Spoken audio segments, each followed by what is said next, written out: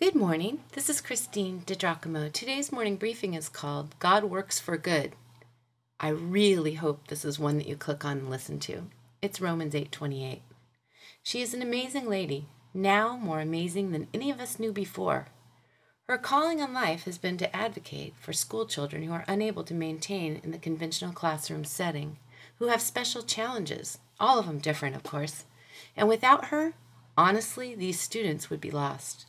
She is an angel to hundreds, both students and forever devoted, grateful parents.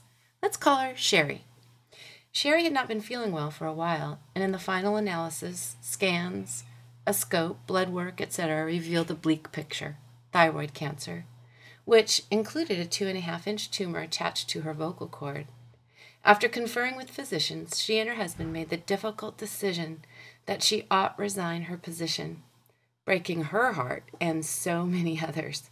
They also put their home up for sale so that she could live out her remaining days in the Midwest with her married son. That's where I come in. I was asked to go and pray for her before she went into surgery the first of this week. I told my girlfriends yesterday that getting the call to go and pray for healing is a mixed blessing and not to be entered into lightly. See, if I pray and God decides not to heal that individual until they get to heaven, well, some say, but you prayed and they died anyway. God healed that guy over there, but not my mom. So does he love that family more than mine? These are the kinds of questions.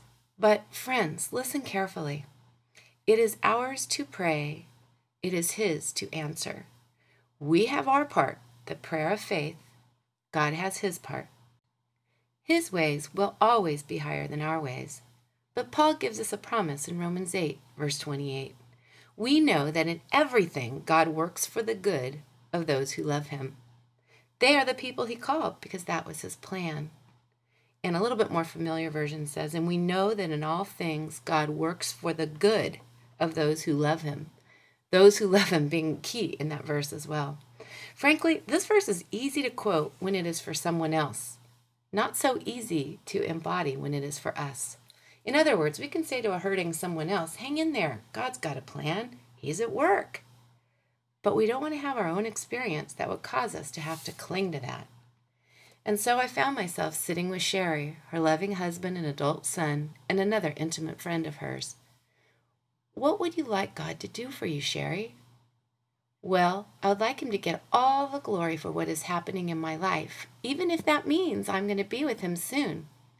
She said that with a huge, confident smile on her face. How could she say that? Because she knows God's heart toward her is good. She knows that he doesn't make mistakes. She trusts him and his ways implicitly. And she counted on Romans 8:28. And we know that in all things God works for the good of those who love him. But I do believe that God is in the healing business, I said to her. So I am going to ask that in the name of Jesus you would be healed. Are you okay with that? Well, sure, it's what I want, of course. And so I prayed, joining my pleas with thousands going to the Father on her behalf, asking him to come and do what only he could do. And would you know? He did it again. The surgeon said she would know the stage of her cancer by day's end, and so we entrusted all that was entailed to God.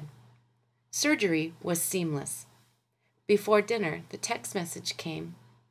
There was no cancer.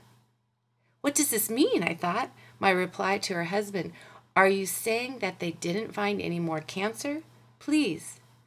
What did it mean?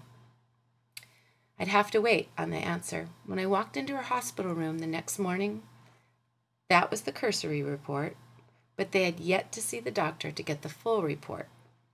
So we thanked God together for what we knew, and we waited. But not long. 3 hours later, we got the report. There was no cancer. Period.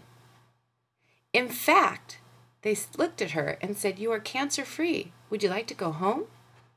She was home before dinner time, a beautiful representation of God's grace, power, and mercy. And what of her physician? Oh, well, he said it was a miracle, too. If you'd like to read this, you can go to pastorwoman.com, click on Morning Briefings, and again, the title is God Works for Good. Oh man, He is good.